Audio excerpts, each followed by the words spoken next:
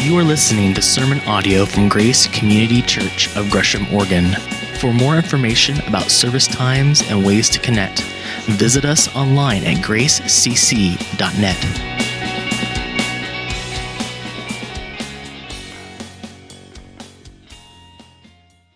Waiting is difficult, isn't it? Yeah, we just waited a total of about 60 seconds before I came up here, and it got a little awkward. I think some of you were like, somebody's in trouble. I don't know where. You're supposed to be a preacher here. He's not. I want to play with this idea of waiting this morning. I want to talk about waiting and what does that look like for us? How should we be waiting when we're in those seasons of waiting? Is there anything that we should be doing while we wait? And the reason I want to play with this idea is because at the point in history where our story picks up, the nation of Israel had been waiting for 400 years for something from God.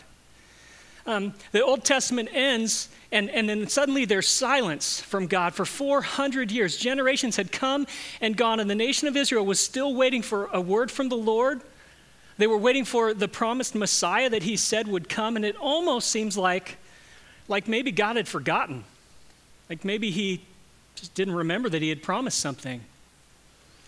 But then we're told about this faithful couple, and it almost seems like out of nowhere we hear about this couple, Zechariah and Elizabeth. And Zechariah is a priest of the Lord, and he's chosen to go into the temple for really a once-in-a-lifetime opportunity to get to burn incense and offer the sacrifices to God. And we looked at this, we talked about this a few weeks ago when Gary preached. This is a picture from a movie, but a picture of what it might have looked like with Zechariah in the temple burning incense. And while he's in there, this angel Gabriel appears to him, and he tells him, Zechariah, your wife is going to have a baby. And this was a little bit weird for Zechariah because Zechariah's wife was an old woman, long past the years where she should have been able to have a baby, but she is told, or he's told, that she in fact will have a baby. And Zechariah, he struggles to believe that. There's something with his faith that he struggles to believe that, and we know that there's something maybe a little bit wrong with his faith there. It's not quite what it should be, because Zechariah is then given a discipline where he can't speak for months. And so Zechariah leaves the temple. Everybody knows something's happened because he can't speak all of a sudden. And so they end up going home. His wife ends up becoming pregnant. And about 6 months later, 6 months into her pregnancy, that same angel Gabriel then visits somebody else. He visits a young, single, teenage girl by the name of Mary. And that same angel tells Mary that she is in fact going to have a baby. She is going to become pregnant and have a baby. And Mary wonders, she asks a very reasonable question, how's that going to work? Because I've never been with a man like that. And the angel answers her, and he tells her that the Holy Spirit will come upon her, and somehow she will be pregnant with a baby, even though she's never been with a man. And then that baby is going to be given the name Jesus, and he will be our Savior, our Messiah that we've been waiting for. And I don't think I completely understand how this worked. I have no idea exactly how that worked. I know Mary didn't fully understand that either. But she makes this incredible statement of faith. In verse 38 in chapter 1 of Luke, she says, I am the Lord's servant, Mary answered. May your word to me be fulfilled. And then the angel leaves her. Right after this, then, Mary, she goes, and we're told she goes to visit her relative, Elizabeth, who is Zechariah's wife, the same old woman who shouldn't be able to have a baby and is now pregnant. She goes and visits her. And there's this incredible meeting between these two women. It's this glorious meeting. Elizabeth is overwhelmed with what the Lord has done, and she says this when she meets Mary. She says, as soon as the sound of your greeting reached my ears, the baby in my womb leaped for joy. This baby in her womb is John the Baptist. He's even filled with the Spirit. He's even excited, even from the womb. It's an incredible, incredible story. And then Mary sings this incredible song that we talked about last week. It was the first Christmas carol that's ever been recorded and sung. And this week, and the time has come for the baby John to be born. And we're going to look at Zechariah singing the second Christmas carol. It's going to be wonderful. But I wonder what happened and what it looked like in those months when Mary was hanging out with Zechariah and Elizabeth. We think that she was there maybe around 3 months or so. She might have been there when John was born. But what did that time look like? What did they talk about? What kinds of things did they do? Was Zechariah spending time building a little crib, a little bed for his baby boy? Maybe he was a really good woodworker and was fashioning out of a piece of wood, maybe a little rattle for the baby to play with. Was Elizabeth going crazy, spending time cleaning the house to make sure everything was spotless so everything would be perfect when that baby came? We don't really know. But I wonder, this morning we're going to look at this story, and again, we're playing with this idea of waiting. So let's pray for a moment. Let's stop and ask the Spirit to work, and then we'll start working through our text. We're going to be in Luke chapter 1, starting in verse 57. Bow your heads with me. Lord, I love you. I thank you so much for this morning. I thank you for your word. I thank you for the cross of Christ. I thank you that we have Christmas, that we can celebrate because Jesus came. And Father, God, I ask, it's already been prayed, but I ask again that your Spirit would move in, among, around, and through all of us this morning, Father, in such a way that no one in this room leaves unchanged. That, Father, we all are changed because we've met you and we've been with you during this time. Father, thank you for your word. Pray you'd help me to preach it faithfully, and we just love you. We thank you for this morning. In Jesus' name, amen. All right, so Luke chapter 1, verse 57, it starts like this. When it was time for Elizabeth to have her baby, she gave birth to a son. Her neighbors and relatives heard that the Lord had shown her great mercy, and they shared her joy. On the 8th day, they came to circumcise the child, and they were going to name him after his father Zechariah. But his mother spoke up and said, no, he is to be called John. So the time has come. They've gone. The baby has been born. It's a healthy baby. It's a boy. Everybody's excited. And as was the custom, on the 8th day, they came together to circumcise the baby and also to give him his formal name. Parents, I don't know if you remember when you were having kids and you were thinking about and picking out names. If you told anybody about those, everybody had an opinion, right? Yeah, it was no different back then. Everybody had an opinion. I work in a NICU. I take care of sick babies, so I get to see lots of baby names. And let's just say some people are super creative with their names that they come up with. I can't tell you any of them because I'd probably be breaking HIPAA laws, but there are some interesting ones. But everybody has an opinion, and it was no different back then. The crowd says to her, there is no one among your relatives who has that name. Nobody has the name John in your relatives. Why would you name this kid John? Why don't we figure out what we're going to do here? Let's ask Dad. What does Dad think? Verse 62, then they made signs to his father to find out what he would like to name the child, and he asked for a writing tablet, and to everyone's astonishment, he wrote, his name is John. No question about it. What Mom said is happening. I agree with that. His name is John, and look what happens next.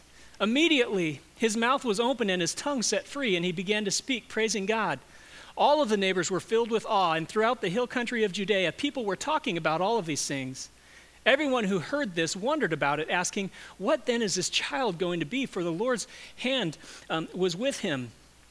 It's this incredible statement that is made here. Zechariah begins to praise, which is exciting to me and interesting because Zechariah has just come through a season of discipline. Remember, there was something wrong with his faith. The Lord has put him under discipline, and instead of being frustrated or mad or irritated about that, as soon as Zechariah's mouth is opened, he begins to praise God. I like that. I appreciate that. Because for Zechariah, if there was some questions about what God was doing or that God was in fact working, they're gone now. He knows that something is happening, and the community all around them is excited. They're excited about this baby. They know there's something special about this baby.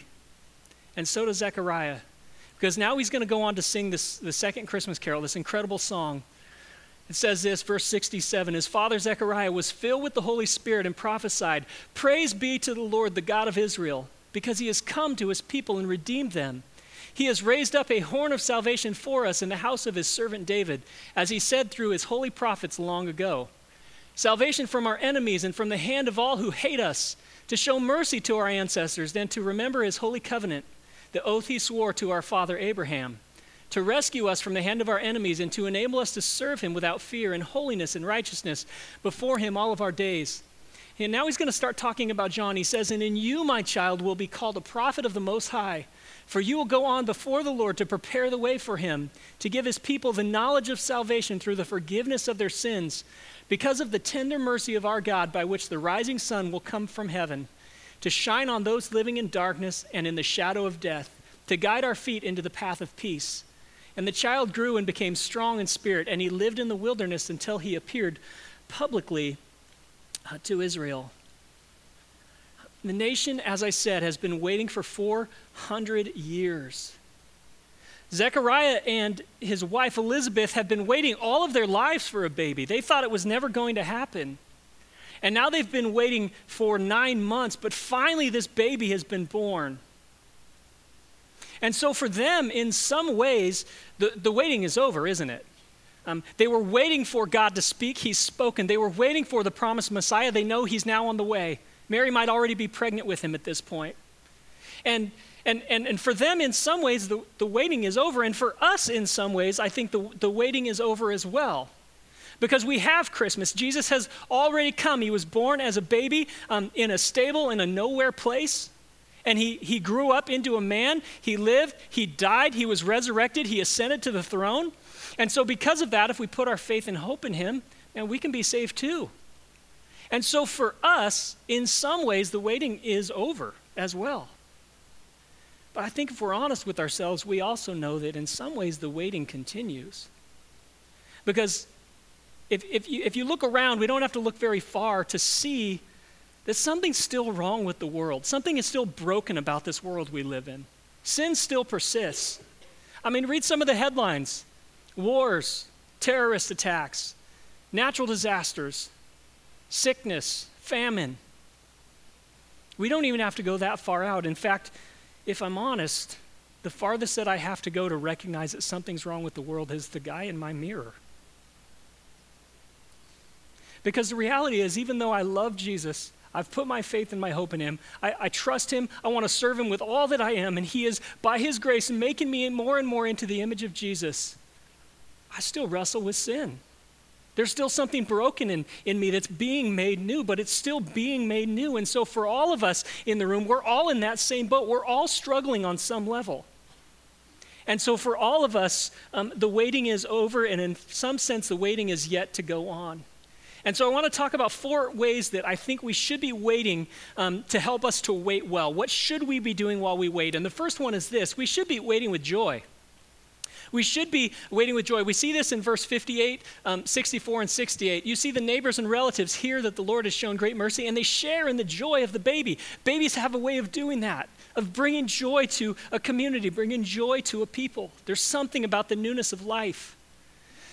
We see Zechariah. He opens his mouth, he can speak, and he's praising God because he's joyful about what God has done. And we should be like that while we wait with joy, even though things are hard.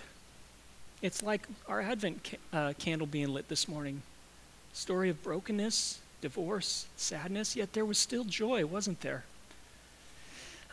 Seasons of waiting can be difficult, especially if we're not getting what we think we want or should have in the time frame that we think we wanted. And I think if that's the case for us, sometimes we can become bitter or even angry at God. And to be waiting with joy is important. And I think there's a couple of things that can help while we wait with joy. And the first one is just waiting with a posture of gratitude. We need to be looking around and focusing on the things that we see God doing. That's what Zechariah is doing. We need to be mindful of all of the ways that God is sustaining and carrying and helping and loving and supporting and doing all of the things that God does in all of our lives. We need to be waiting with joy, and one of the things we can do to do that is just to be simply thankful, to be full of gratitude. The second thing that we can be doing to wait with joy goes along with our next point, and that's waiting with confidence that God is always at work. He's always working. We see this in verses 68 and 69. It says this: "Praise be to the Lord, the God of Israel, because he has come to his people and redeemed them. He has raised up a horn of salvation for us in the house of David." Do you hear the confidence in Zechariah's words here? Remember, this is the same guy that 9 months ago, something was wrong with his faith. He struggled to believe God on some level. And now 9 months later, after his baby's born, he is so confident that God's working. He's so confident with what's happening that he puts this in the past tense, even though Jesus has not been born yet. Jesus has not gone to the cross yet. But he says that it's happening. And throughout all of the Bible, in fact, all throughout history, God has always been at work, even when it doesn't feel like it. So my question for you this morning is, so what are you waiting for? For some of you, maybe you're waiting for the test results to come back from the doctor's office. And you're super anxious because you don't know how that's going to go, or what that might mean for your life. Some of you are waiting for healing from a sickness or a disease or maybe significant pain in your life that you've been praying and praying and praying, and it feels like God is nowhere, and you're wondering, God, where are you in this? I want to be well. For some of you, there's people in your lives, people close to you that you love, that maybe you see that they're not walking with the Lord, or maybe they've never walked with the Lord, and they're making a complete car crash of their life. And so you're praying and pleading with God to break into their life, to do something. And you wonder, God, are you ever going to do that? Is that ever going to happen? Maybe for some of you, and you've desperately wanted to have a baby, but like Elizabeth, you struggle with not being able to get pregnant. And it's painful. And you wonder where the Lord is in it. It feels like it's never going to happen. My parents divorced when I was about 6 or 7. I saw my real father only a handful of times in the time from then until the time he died a few years ago. We just didn't have any kind of relationship, and consequently, I didn't see my dad's family very much. My grandparents on that side, but my grandfather on my dad's side was kind of a hard man to know. He was a super hard-working guy. He had a good sense of humor, but he was also kind of a hard guy to know. He wasn't overly affectionate. He just wasn't that way. And he was a real estate agent. He also owned a farm where they had cattle and sheep and grew hay and did farming stuff. You can see the extent of my agricultural knowledge. But he was kind of a hard man to know. And all of the times I saw him, it was just always kind of an awkward interaction, except for the last time that I saw him.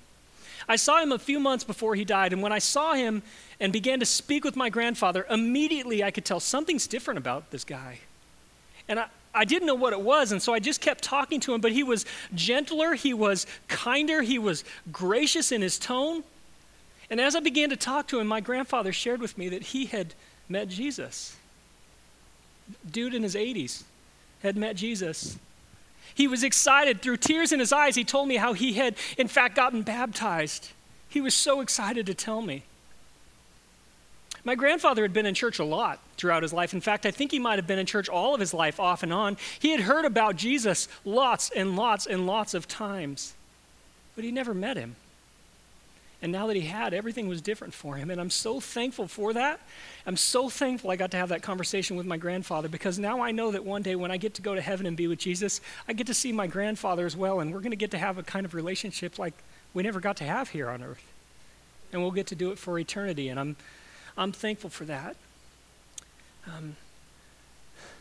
Because of that, man, my encouragement to you is, man, pray. Pray for the healing that you still want to come. Pray for restored relationships. Pray that the Spirit of the living God would break into your life in such a way that regardless of what goes on, you would experience him day by day, moment by moment, carrying you along. Pray for him to break into the relationships and the people in your life that you know are so broken. Pray for the baby that you so desperately want. Read his word. Look at the promises of God all throughout Scripture and see that God has fulfilled every single one of them. And know that this is a God you can trust.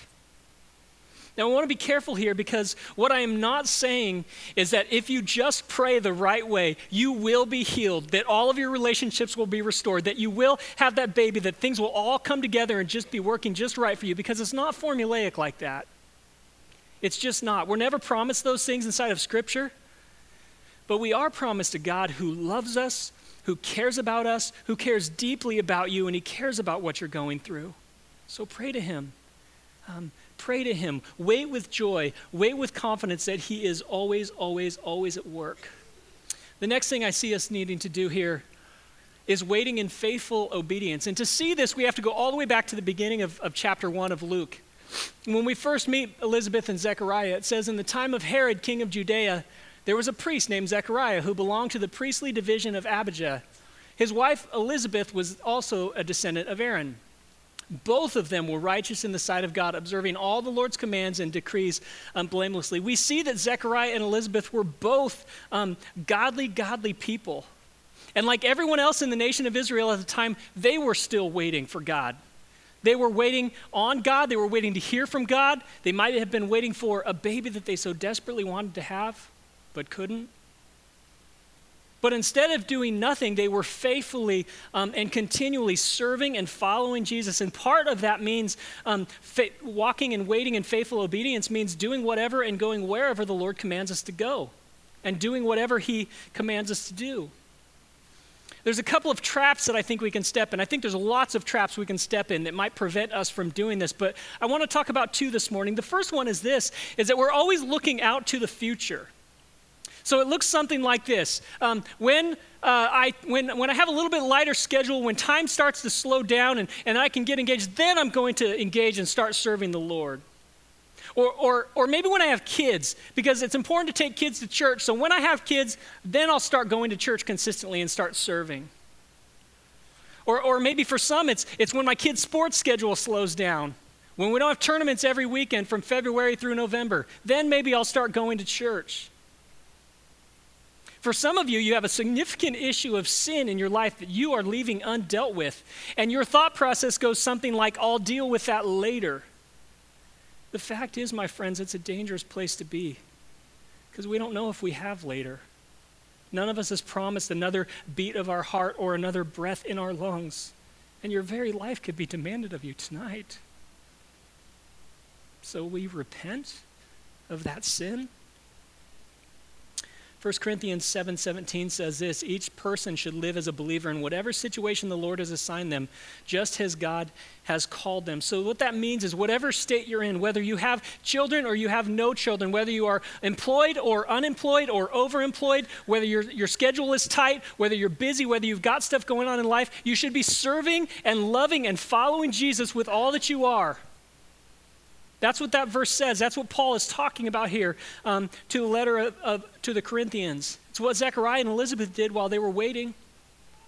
It's what we should be doing. That's the first trap. But the second trap that I see that we can step into is we fear doing what we know God has called us to do. So we just don't do it. The exciting thing about that is that we have a promise right here in this very song that Zechariah sings. He says this, that's God, has raised up a horn of salvation for us in the house of his servant David. That horn of salvation is Old Testament imagery. It refers to just a strong, strong, strong God that's working in the lives of humanity. That's what that horn means. He says, verse 74, to rescue us from the hand of our enemies and to enable us to serve him without fear in holiness and righteousness before him all of our days. The beautiful thing is about this text and what this promise means is that if you're a Jesus follower, he has put his living spirit inside of your life, which then enables you to serve him without fear, as it says, in holiness and righteousness. It means you don't have to be afraid to follow. You don't have to be afraid to obey.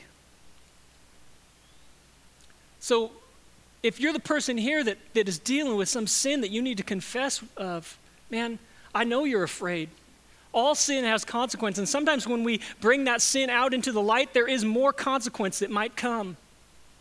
But there's also promise that comes with it. 1 John 1:9, if you confess your sins, God is faithful and just to forgive you and will cleanse you from all unrighteousness. I want you to be clean. God wants you to be clean. So will you tell a trusted brother or sister? For some of you, God is calling you to walk maybe towards some relationship that's difficult. And you've been afraid about how that might go, so you don't want to walk toward it. For some of you, God may be calling you to walk away from some relationship because you know it doesn't honor God, but you're afraid to be alone, and so you don't want to do it. Jay McKinney a couple of weeks ago asked us when we were worshiping, he said, is Jesus enough? And I think that's a good question for us to all ask ourselves.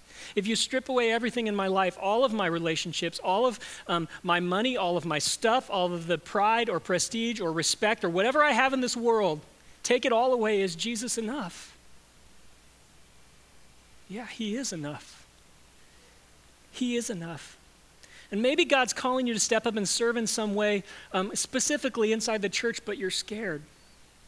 Man, I understand all of these fears because at some points in my life, I have been at every single one of these fears. There were relationships that I should have walked away from sooner that I didn't because I was afraid. There was relationships that I should have walked toward, but I didn't because I was afraid. There was sin I needed to confess of, but I was afraid of what would come, and so I held on to it. And it took years to get free of it. But I think the thing that comes to mind the most when I think about fear and serving the Lord for me, at one of these points is for me is when I came onto the elder team. Back in 2010, I was praying one night, and I don't say this flippantly because I just don't, but I felt like the Lord spoke to me very, very clearly. Now, I didn't hear him audibly, but as close to audibly as you can hear, I felt like the Lord told me two things. I felt like he told me, I'm going to make you an elder, and I'm going to make you a preacher. And I wanted to be both of those things. I wanted to do those things in life, but I also wasn't sure. I didn't know if this was God speaking, if this was just my own desires kind of mingling inside of my prayer. So I didn't tell anybody. I just kept it to myself. I didn't even tell my wife. I just prayed about it, and I said, God, if this is what you want, then make this come true. Well, at the end of 2011, my friend Jay Messenger and I were meeting for coffee one morning, and we're chatting, and he says, Sean, he said, we're looking to add a couple of elders to the elder team, and your name has been submitted by the congregation as somebody who fits the qualifications of being an elder. He said, is that something you've ever thought about? Yeah, it's funny you should say that. I have thought about that.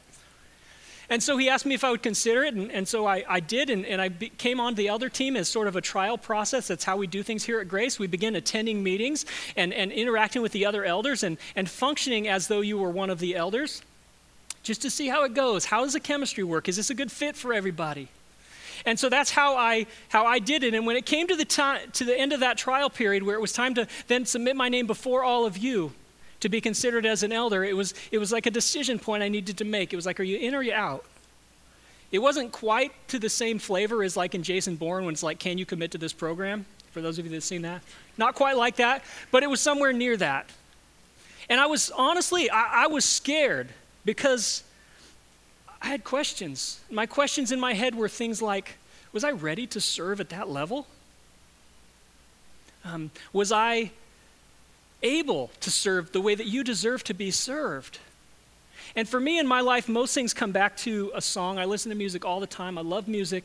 And there's a artist out there called Sean Groves. He hasn't really recorded anything recently, but he was a guy that wrote this song called Should I Tell Them? And the song is about his platform that he's been given as an artist, as a recording artist that people will come and want to listen to. But he has all these fears about, what am I supposed to do with these people, God? I don't know what to tell them. And it resonated with me. This song is called Should I Tell Them? Should I tell them that you are the one who has made me and saved me and set up a home there inside? Should I tell them that I am the perfect example of all you can do with a life? And then he asks these two questions. What should I say to them? And what if I'm failing them? See, my biggest fear in becoming one of your elders is there would be some significant sin, some moral failure, or some lack of responsibility in my own heart, in my own life, that I would bring dishonor to God or to you or my family or the elder team. Because even though I've been redeemed, I also know the propensity of my heart is inclined to sin. I didn't want to let you down because I love you so, so much. But I want you to know I'm so thankful that I went through with it. I'm so thankful I was obedient to God. I'm so thankful I was obedient to that call because it has brought me more joy and more blessing than I can begin to describe to you. And I would have forfeited all of that had I chosen not to obey what God was calling and asking me to do. There's a verse inside of the book of Jonah that says, those that cling to worthless idols forfeit grace. That's what I would have been doing, was forfeiting grace that God had for me. And I know that in your own lives, if we aren't faithful to the King of Kings and the Lord of Lords, we will forfeit so much blessing in our life. We will forfeit so much grace. So while we wait, let's wait with joy. Wait with confidence in the Lord that he's always at work. Wait in faithful obedience. And then lastly this, we need to be waiting with expectation. And the reason why we need to be waiting with expectation, or why we can be waiting with expectation, is this. We see it over here in verse 68, 69, and 71. Praise be to the Lord, the God of Israel, because he has come to his people and redeemed them. He has raised up a horn of salvation for us, salvation from our enemies and from the hand of all who hate us. Since the beginning, since Adam and Eve entered the world, and in Genesis chapter 3, when sin enters humanity, something is broken about this world. Not only did sin enter, but it brought with it pain and sickness and sadness and broken relationships and even death itself. And these are some of the enemies that we're talking about here. Salvation from our enemies. Those are some of the enemies that Jesus came to save us from. And if you look back throughout all of Scripture, all of the holy prophets of the Old Testament looked forward to and spoke about a time when the Messiah would enter history in humanity, when he would come to save the world. And that's why we have Christmas. That's why we celebrate, because that same baby, he grew up to be a man, to live a perfect, sinless life. He was murdered on a cross. Man, if this is the 500th time you've heard the gospel, because that's what this is, it's good news of Jesus, don't miss the glory of the gospel and the beauty of the cross and all that means for your life, because it's true. It's the only hope we have. The beauty is Jesus did not stay dead 3 days later. He rose again and was resurrected, eventually ascending to the throne where he rules and reigns now. And here's why we can wait with expectation, because one day Jesus is going to come back for us. The nation of Israel had been waiting for 400 years for something from God. We've been waiting for some 2,000 years for Jesus to come back. But I promise you this, he's going to come back. We can count on it. We can count on it. We, along with creation, should be looking and waiting with expectation, because we can count on that from Jesus. I'm going to end with this story. I'm going to invite the worship team to come back at this point. My daughter's 18th birthday was a couple of weeks ago. And to celebrate her 18th birthday, we had arranged for 18 surprises over the course of 2 or 3 days over her birthday weekend and into her birthday on Monday. And her favorite surprise, and my favorite surprise as well, was that we prearranged with her teacher at school to come to school and do a party in her classroom. And the classroom that we chose to do this in was the special needs class. My daughter's a peer mentor, so she works with kids with special needs at school. And so we talked to the teacher. We arranged ahead of time. We said, hey, we'd like to do this. And she said, I think this is a wonderful idea. She said, the reality is many of these special needs students have never been to a birthday party. They just haven't been invited. And so the teacher sent my daughter out of the classroom intentionally with a couple of the students to do some jobs. They learned life skills, so it wasn't weird at all that they were going out of the classroom to do a task.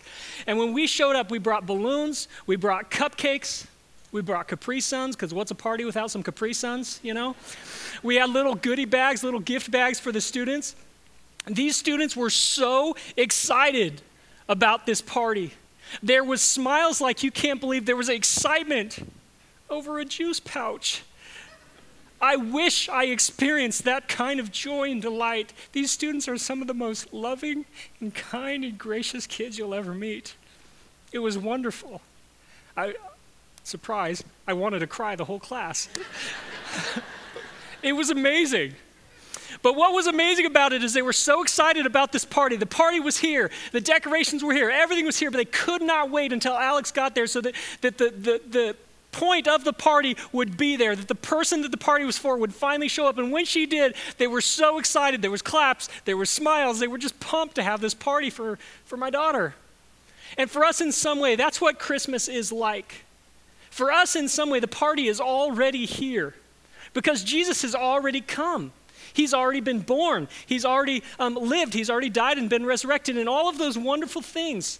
And so for us now, even before Christmas, the decorations are up, the lights are on the trees, the lights are on the houses. For some of us, we already have some gifts under the tree. And for some of us, the party is already here. But we can and should be waiting with expectation because there will be one glorious day when the real party will finally start. When the object and the reason we have a party will come back for us. That great and glorious day when Jesus comes back for us. It's going to be wonderful. It's going to be wonderful. I'm going to pray. We're going to worship this great God. Thank you for listening to sermon audio from Grace Community Church. For more information about service times and ways to connect, visit us online at gracecc.net.